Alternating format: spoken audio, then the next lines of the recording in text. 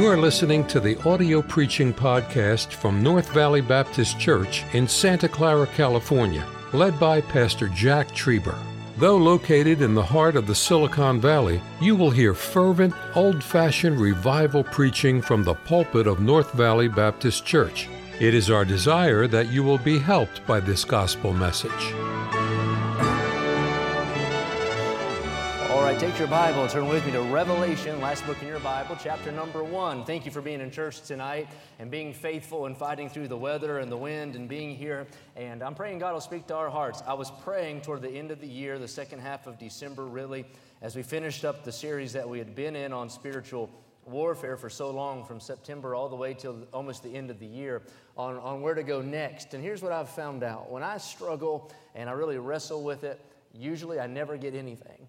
And whenever I just kind of give up and just wait on God to give it, then it seems like God will give it. And so this is what I believe God's laid on my heart. We're going to cover this topic for the next many weeks. And we'll be in the book of Revelation, chapter 1 through the beginning of chapter 4 for this series mainly. And the theme or the topic is going to be Christ and His church in the last days. I don't think you can overemphasize the importance of the church in the day and hour in which we're living in. I don't think you can go wrong in overemphasizing that which Jesus loves and that He died for and shed His blood for. And we're blessed tonight to have a church. And everyone who is born again is in Christ. I understand that. But right now, listen, until the rapture, the body of Christ won't be visible. But right now we have these local assemblies. And we have a local church here tonight. And God's blessed us to be part of a called out assembly of born again baptized believers. But we're living in the last days, perilous times. But in the book of Revelation, I believe we can get some insight in regards to Christ and His church in the last days. We're going to begin reading tonight in verse number 9. I'd like to read all of the chapter, but I won't because for sake of time. It's just the first 8 verses are very good verses, testify about the Lord. But I want to begin in verse number 9, and we'll read down through the first part of verse 13, and I'll give you the introduction to this series tonight. And I want you to see something that maybe you've seen before, maybe you haven't, but I hope it'll be a help to us. Revelation chapter number 9, verse number 1. The Bible says, I, John, who also am your brother and companion in tribulation, and in the kingdom and patience of Jesus Christ, was in the isle that is called Patmos for the word of God and for the testimony of Jesus Christ. Now, I underline that phrase in my Bible. During the era of the catacombs, that phrase was etched in the walls of the catacombs by Christians. That is a phrase, I think it was found 60-some times in the catacombs. That's a phrase for Christians in midst of persecution. And John said, I know why I'm in trouble. I'm in trouble because I've stood for the word of God and proclaimed the gospel. Verse number 10, I was in the Spirit on the Lord's day and heard behind me a great voice as of a trumpet, saying, I am Alpha and Omega, the first and the last. And what thou seest, write in a book, and send it unto the 7 churches which are in Asia. And there you notice he didn't say send it to the church in Asia, but he's writing to 7 distinct local assemblies in the area of what is today Asia Minor. Here's the churches, unto Ephesus, and unto Smyrna, and unto Pergamos, and unto Thyatira, and unto Sardis, and unto Philadelphia, and unto Laodicea. And I turned to see the voice that spake with me. And here's the phrase, and being turned, I saw 7 golden candlesticks. And in the midst of the 7 candlesticks, one like unto the Son of Man. John on the Isle of Patmos, given this revelation, by the way, it's not the revelation of St. John the Divine, it's the revelation of Jesus Christ. It even tells us that in the book. Anyway, Bible commentaries and probably your Bible say something else. John on the island is given a revelation. He's told to write this book, the book of Revelation, by the way, 7 times. There's a copy of the book of Revelation for every one of these local churches. Could you imagine that? He pinned it down 7 times. He hears behind him when he is in the Spirit on the Lord's day, and that's a good way to be whenever you're in the house of God, especially on a Sunday. He's in the Spirit on the Lord's day, hears a voice, and he turns around, he wants to see. Now listen, don't have to be that smart to understand if there's a voice, it probably came from somebody. So he wants to see somebody. But the Bible tells us in verse 12, when he turned to see the voice, he did not initially see a voice, but he saw 7 golden candlesticks. Now, in verse number 20 of the chapter, the Bible tells us that the 7 candlesticks are those 7 local churches. John was allured by the voice. He was captivated by the voice. He was awakened by the voice. He wanted to see the source of the voice, but before he discovered the source of the voice, he saw the candlesticks or the churches that the one who spoke dwelled within. It was so important that those candlesticks had a light that would shine to illuminate the one who was in the midst of them. Had they been dull, had they been tarnished, had they been candlesticks that weren't very attractive to John, maybe he would have turned his attention away. But in these days, these last days, how imperative it was that the candlestick cast a good light on the one who was in the midst so John could see the source of the voice. For a little while tonight, I want to preach on this thought. Christ and His church in the last days. Here is our priority. Shine for Jesus.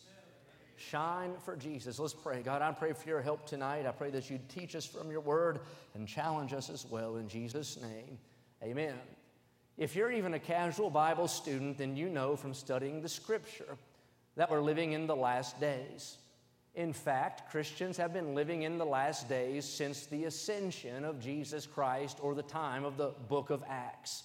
Tonight, we are not a church full of date setters or sign seekers, but we are Bible students. And it is plain from studying the Bible, the next thing on God's prophetic calendar is the rapture of the church. Every moment that passes by on the clock and every page we turn on our calendar, we are that much closer to the coming of Christ for those who are born again. There are no words tonight that could fully express the relationship that exists between Christ and His church. The Bible does give us several analogies to help us understand it. For example, the church is Christ's body. The church is Christ's bride. The church is Christ's building. The church is Christ's purchased possession, bought with His own blood. The church is not a lodge, nor is it a legion, but it's a fellowship of saints that have eternity beating within their breast. The church was a mystery in the Old Testament, but it is the main theme of the New Testament. Unlike Israel, the church is not a physical seed based on ethnicity, but it is a spiritual seed based on the new birth or redemption.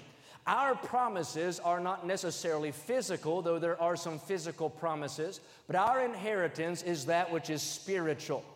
In Christ, every person who is saved has been baptized by one spiritual baptism into one spiritual body that we can call the church. Jew and Gentile, bond and free, barbarian and Scythian, male and female, all walks of life, all races, all age levels, all kinds of baggage, but all yoked together by the bond of grace and redemption in the blood of Jesus Christ.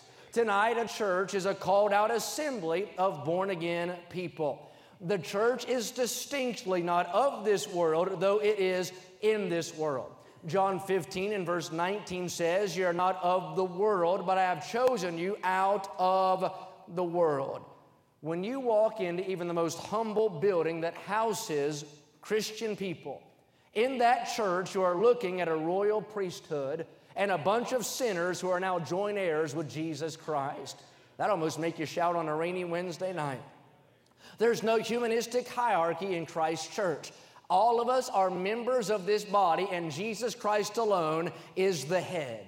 No member is part of this body because of their bank account or their pedigree or a charitable donation, but all of us who are in this body have been grafted in by the grace of God and the blood of Jesus Christ. The ground is level, and every member of this church, the church, is just as important as the next. The church is not a building. North Valley Baptist Church is not this auditorium nor the educational wing. It is not the dormitories nor the steeple. The church is not a building. The church is a body.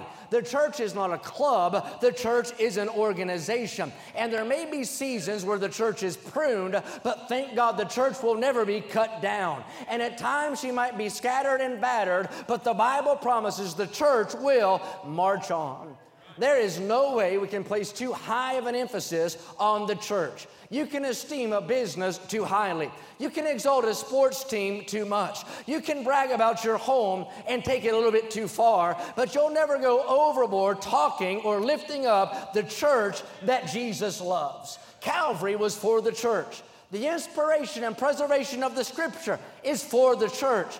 The promise of resurrection is for the church. The promise of rapture is for the church. The mansions waiting for us in heaven are for the church. The Lamb's Book of Life is the record book of the church. The judgment seat of Christ and the rewards promised are for the church. The marriage supper of the Lamb is for the church. Reigning in the millennial kingdom is reserved for the church. I think about the song, "Soon the Lamb will take his bride to be forever by his side, and thank God in heaven will be with him assembled." But here's the next phrase, "Oh, 'twill be a glorious sight, all the saints in spotless white, and with Jesus they will feast eternally."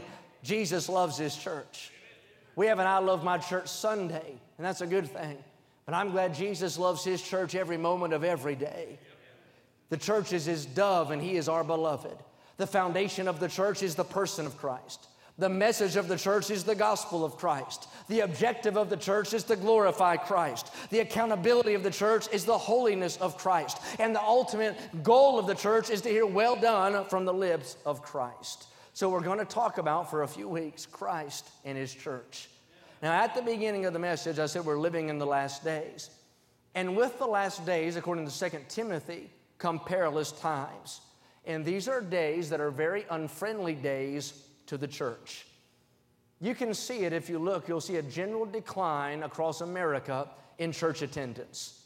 You can watch as on Sunday's given to almost any activity other than spiritual activity. I believe our elected officials work against the church and are passing laws that tighten the noose around the neck of the church. You say, how is that? Well, there's a redefining of scriptural and even proven scientific truths in our day. And now they're calling those who would be within the church fanatical, and the church a place of hate. In a world that is so unholy, you better believe it, that a holy place will not be favorable. In a day that is so atheistic, a day that declares there's a real God up in heaven who's alive and well, they're not going to be very popular.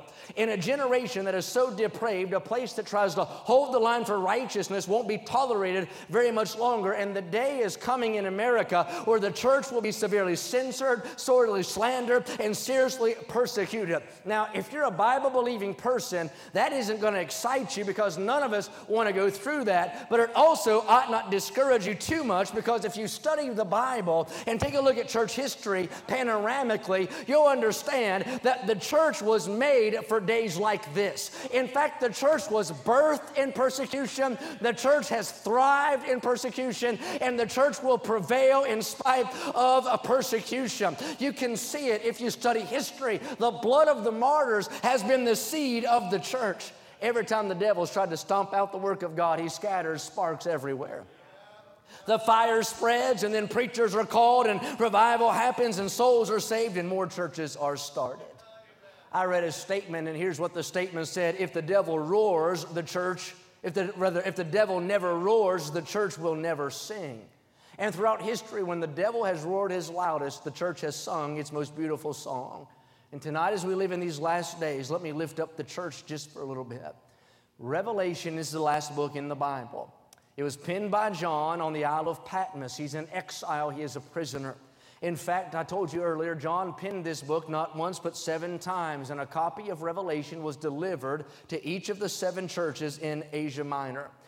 When you look at the book of Revelation and then go back and compare it to the book of Genesis, there's an amazing contrast in the first book of your Bible and the last book of your Bible. Let me give you this just in passing. In Genesis, you find the creation of the heavens and the earth.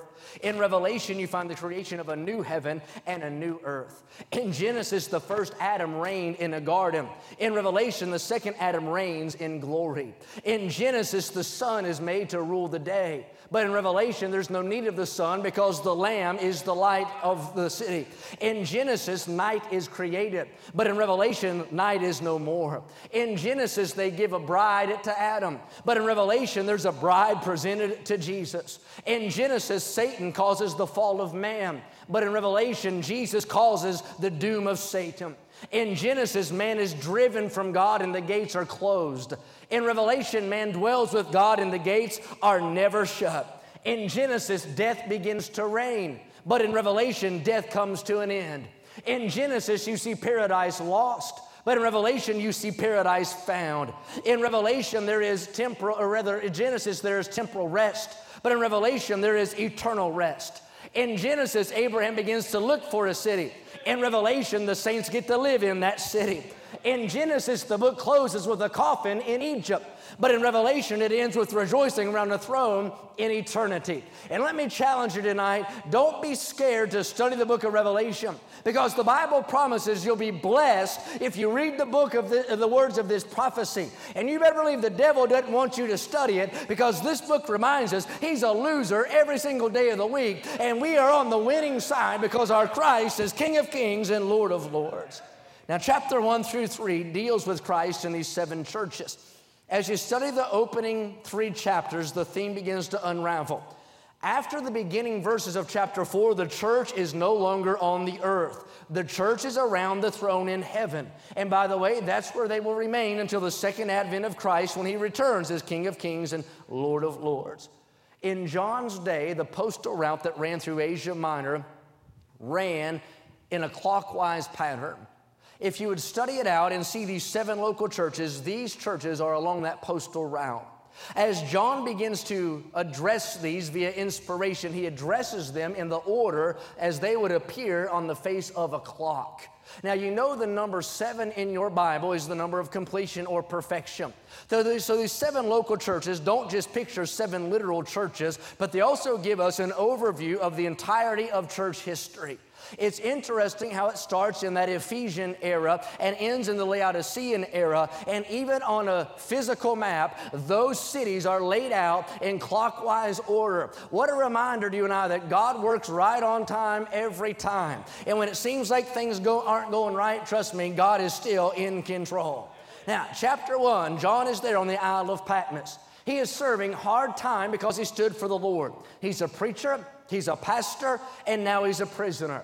He is the last apostle alive. He's labored a lot, he's loved a lot, and he's lived a lot, and now he's alone on this island.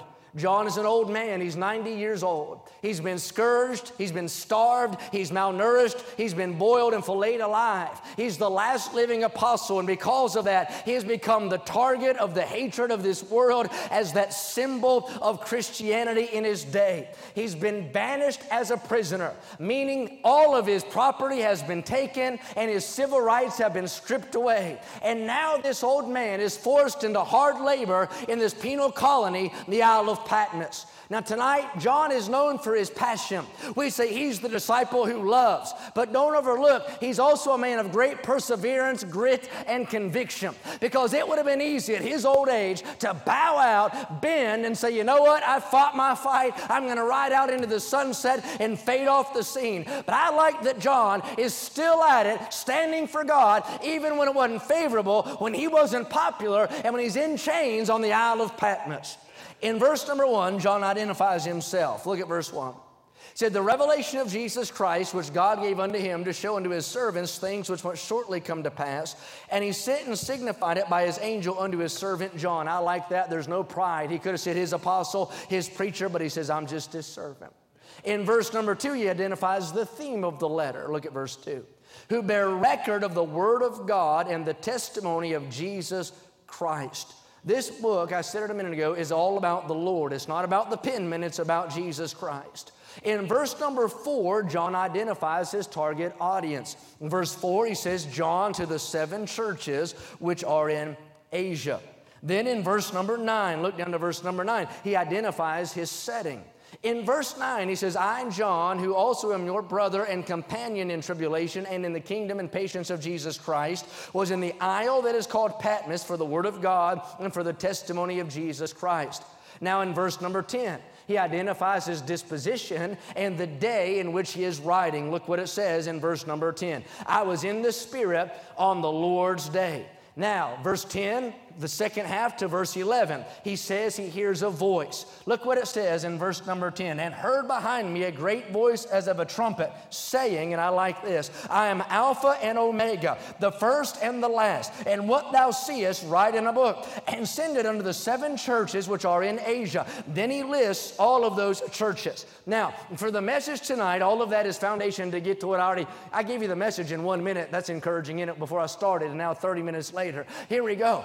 Now, here's what happened. John is on this island. He's been sentenced there as a criminal. While he's on that island, in the Spirit, hears a voice from behind. John is enamored with what he hears. And like you and I would, he turns around to hear this voice. He's been awakened by this voice. He's been aroused by this voice. There's authority in this voice, and he wants to see who it is that's speaking to his heart on that island. Now, you study the book of Revelation, that word voice is 41 times in the Scripture. The word trumpet is often used in Revelation as well. And you combine those things together, it tells you this is a voice that has a lot of power behind it. In fact, the voice is like many waters. It sounds like waves crashing on the face of a cliff. A powerful voice speaks to John. And John thinks, I got to see that voice. I've never heard a voice like that voice. I've never felt like I felt when I heard that voice. I want to see who's speaking to me. And look what it said at the end of verse 12. And being turned, I saw not a voice. Didn't see a voice. What did he see? The Bible said he turned and he saw initially 7 golden candlesticks. And then as he watched, as he inspected, as he estimated, as he gazed at those golden candlesticks, all of a sudden, into view popped the one in the middle that spoke to his heart. When John looked for a voice, he was met by these 7 candlesticks. These candlesticks, listen to me now, stood independently one from another, but they were unified by the one who moved in their midst. This is not a Jewish menorah, one candle with a bunch of branches. But rather, this is something totally unique and totally new. These are autonomous, independent candlesticks revolving around the Lord Jesus Christ. They were independent, they were illuminated, and they were invaluable. They were gold. Now, these candlesticks are gold. But on top of that candlestick, the actual candle itself would be a clay pot filled with olive oil. So picture it with me. 7 golden candlesticks made to lift up this clay so that it could burn the oil that was within it and shine a light to brighten up a room. So when John looked for a voice, he was met by these candlesticks. Now, I told you in verse 20, the candlesticks are 7 churches there in Asia Minor. So here's the picture from the text. Christ is in his churches. John heard Jesus speak. But before he saw the Lord, he set his eyes upon the churches. It's amazing that John saw the Lord via the church, and it happened on a Sunday. I can't help but wonder what might have been had those candles been ugly. What if their light had been dim? What if they hadn't been burning at all? Would John have been able to see the Lord? The cause and purpose of the candlestick was to shine enough light to draw...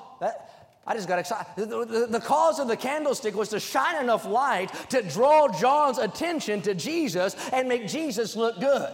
I know the candlestick was gold, but it's not about the gold on the candlestick. It's about the God that's walking in the midst of the candlestick. And John sees the burn on those candles, and it alerted him. It accentuated and advertised Christ. Those candles were shining for Jesus. You see, in Matthew 5 and verse number 15, it tells us that we are candles that are to be burning for God in this generation. Not under a bushel, not hidden under a bed, but we're to let our light so shine before men. And here's what God did in the goodness of God. God didn't want us to be alone. God didn't want us to fly solo. We are not some lone wolf for Jesus, some maverick for God. But God in his goodness ordained that there would be a called out assembly of like-minded, born again, baptized believers. Why? My light alone is kind of weak. My light alone doesn't doesn't brighten up too much. But when we get our lights joined together and then we get them set on the candlestick, which is North Valley Baptist Church, we have the opportunity to shine a light in a dark day, not to make us look good, but to make Jesus look good. It's not about our gold. It's not about our oil. It's about the God in the midst of the candlestick. I can see John looking to see a who, but he saw a where first. Let me apply this. By the way, I'm glad that John could see Jesus in his church on Sunday. The cause that we have as a church is to brighten up the blackness in our day and to illuminate the darkness. I don't care if people ever say, my, what a church. Our church ought to want them to say, my, what a Christ. Say amen right there. It was grace that enabled us to shine. It was grace that gave us a candlestick, and it's only grace that makes us a blessing to other people. In these last days, it is essential that the church of God shine on for Jesus. No bushel, no bed, but up on the candlestick, bright for the world to see. I remember the illustration I read about a little boy who was given I don't have any change, but given a penny, and his daddy said, when you go to church, I want you to give that penny to God in the offering. By the way, you've got to get a stinky paycheck to tithe a penny. That's always discouraging. But he said, give it to God. They went to church, slept through the sermon. It's a rainy Wednesday night. And then on the way home, the father heard the unmistakable sound of coins flipping from fingernail in the back seat. And he turned around and said, son, what is that? He goes, that's that penny. He said, I told you to give it to God at church. He said, I planned to, but I never saw God when we went to church. Now, I wonder how many churches in America are guilty of just that. That if somebody broken or somebody lost or somebody hungry or somebody hurting or somebody in need was to wander in that place of supposed worship on any given service time, I wonder if they'd go through an entire hour in that place having never really seen God while they were there. I remember the church where I got saved. I tell you, it wasn't very fancy. It could have fit up on this platform, a little white country church. I remember going to the back door of that church and these men were in suits. I never understood that at that time in my life. Why would you wear a suit and tie and go to church? You know, what in the world's up with that? And then the women all had on dresses. I thought it was a cult. Honestly, I had no idea. Never seen anything like it. I went there and thought, what in the world is... But they were happy. They were the happiest cult members I'd ever met. I mean, honestly, they were happy about it. These old country men out there in their shirt and ties and cowboy boots and skull in their back pocket. But anyway, they're excited about it, smoking cigarettes and things. But I mean, they were happy to be there. And the women there in their denim jumpers and things and buns on the back of their head and flannel shirt. I mean, in 5 o'clock shadows, it was awesome. But anyway, I remember going to that church. They were all excited about it and they were happy about it. And I tell you what I saw there. They were joyous about being there at church. And in their joy, I saw Jesus. I didn't get saved because the preacher preached the devil out of me, though he did. You've heard my testimony. Honestly, I think the reason why I bought in was because the people that I went to church with that day were bought in. And the light was shining bright on that little candlestick that day in that holler in West Virginia.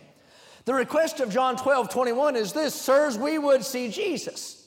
And if our world is going to see Christ in his candlestick, we've got to let the light shine. And if the world can't find Christ in his church, where are they going to find him? Charles Spurgeon said, no Christ in your sermon, sir, then go home and never preach again until you have something worth preaching about. Darkness covers the world and corrupts people and captures souls, but the church has been called out of darkness into his marvelous light to shine in this very day. Let me give you an application I've got to get through. I want you to think about the day and hour in which John saw his vision. What kind of a day was it? 3 points, and I'll be through.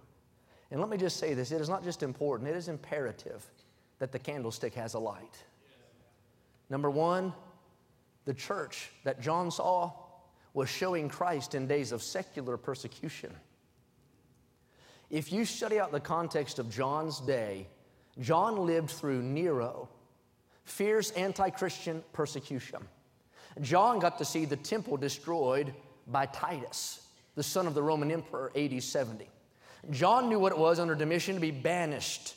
John knew what it was. Rome was killing Christians. In fact, John was the last living apostle. The rest had been martyred for their faith. John lived in a day when people were taken from the assembly and they were systematically slaughtered by the government.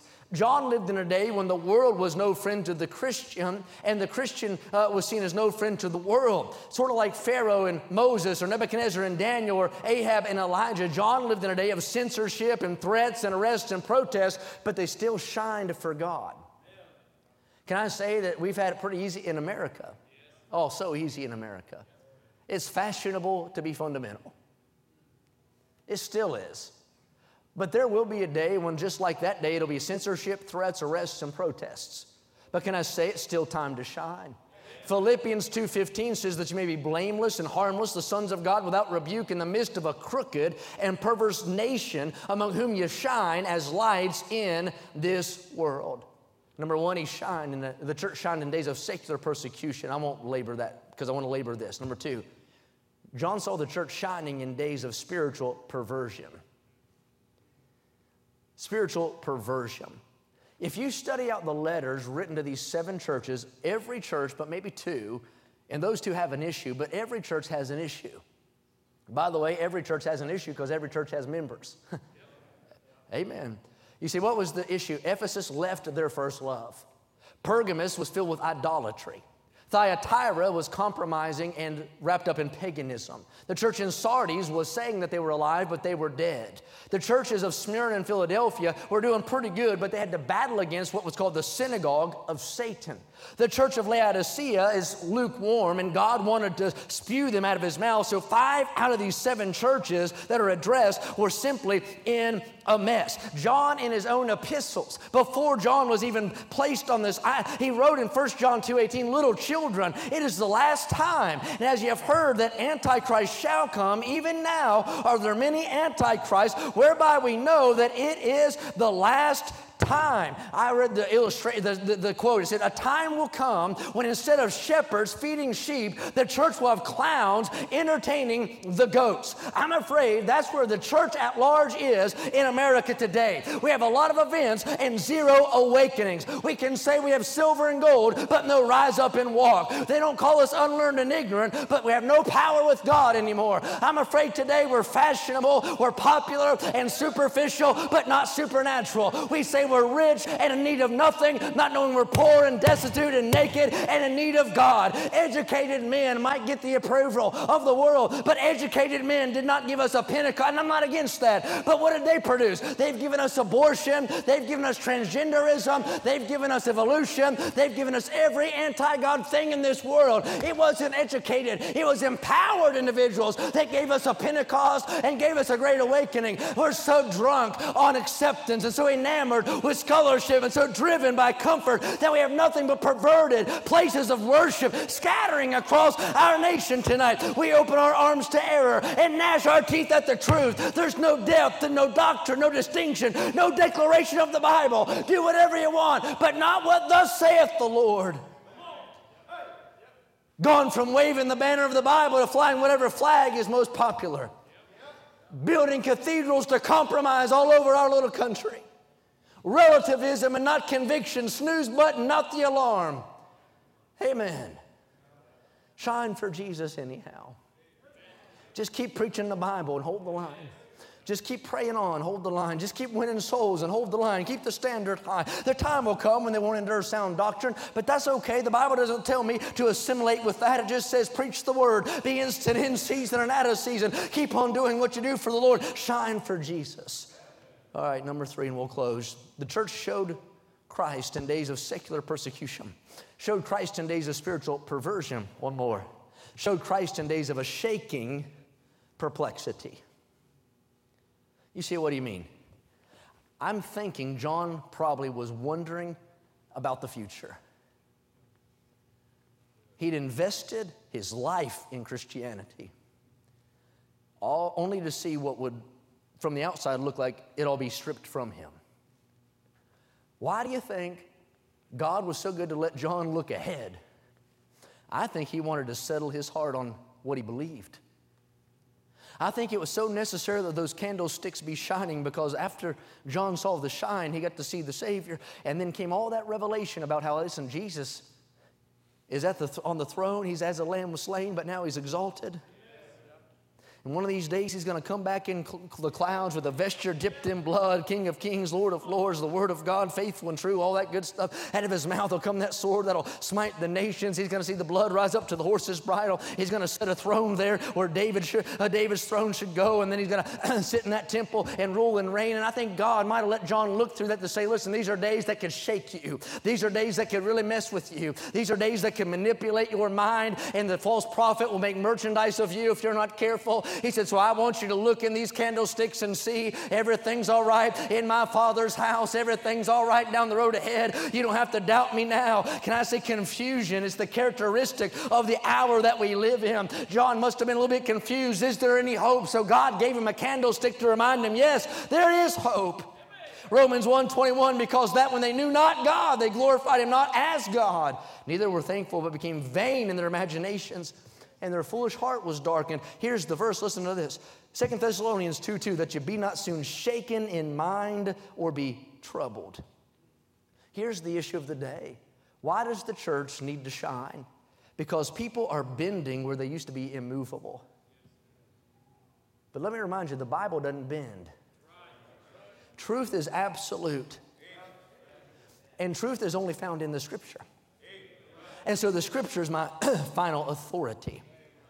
I understand the lost world being insane, but Christians are being manipulated and messed with as well. But that's because the average place you go, you drive through San Jose and you look at the average church sign or their church property, they are advertising absolute craziness through their church. It's all social programs, or it's all bedroom stuff, whatever you want to call it. That's what they're promoting from their church. So people who wander in there looking for hope, all they get is propaganda. They get falsehood. They get error. They get the left wing, whatever you want to call it. That's what they get there. And our world's going insane. I saw something yesterday about a woman posted it, and I don't know who she is or whatever. It's got so many views and popped up. But she was saying, well, we put our kids in Christian school. And she goes, and I know what you're thinking. They go to Christian school, so all they do is thump the Bible, preach against homosexuals and backwards and all that. That's what the world thinks. That's the problem is Christians are getting ashamed of what a Christian is. That's why there needs to be a church that still lets the light shine. Because these are days of a shaking perplexity. Joe Biden, the pastor, mentioned, he talked about Christmas and couldn't even mention Jesus.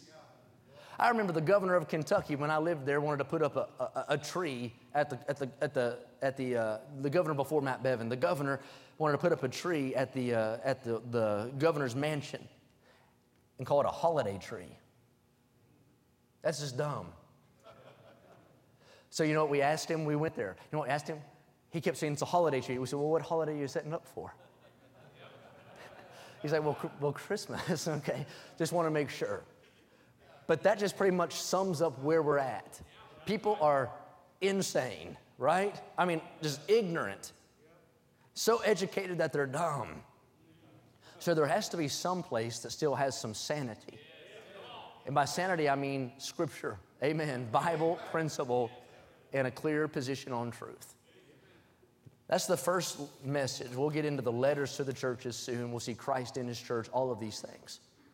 But for John to see Jesus and get this whole book rolling, it was imperative that the church had a light to shine.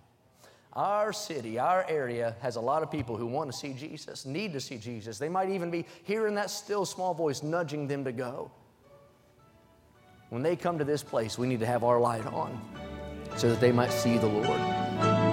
Thank you for listening to the audio preaching podcast from North Valley Baptist Church in Santa Clara, California, led by Pastor Jack Trieber. For more information about our ministry or to find out how to get in contact with us, visit our website at nvbc.org. May God bless you as you serve Him this week.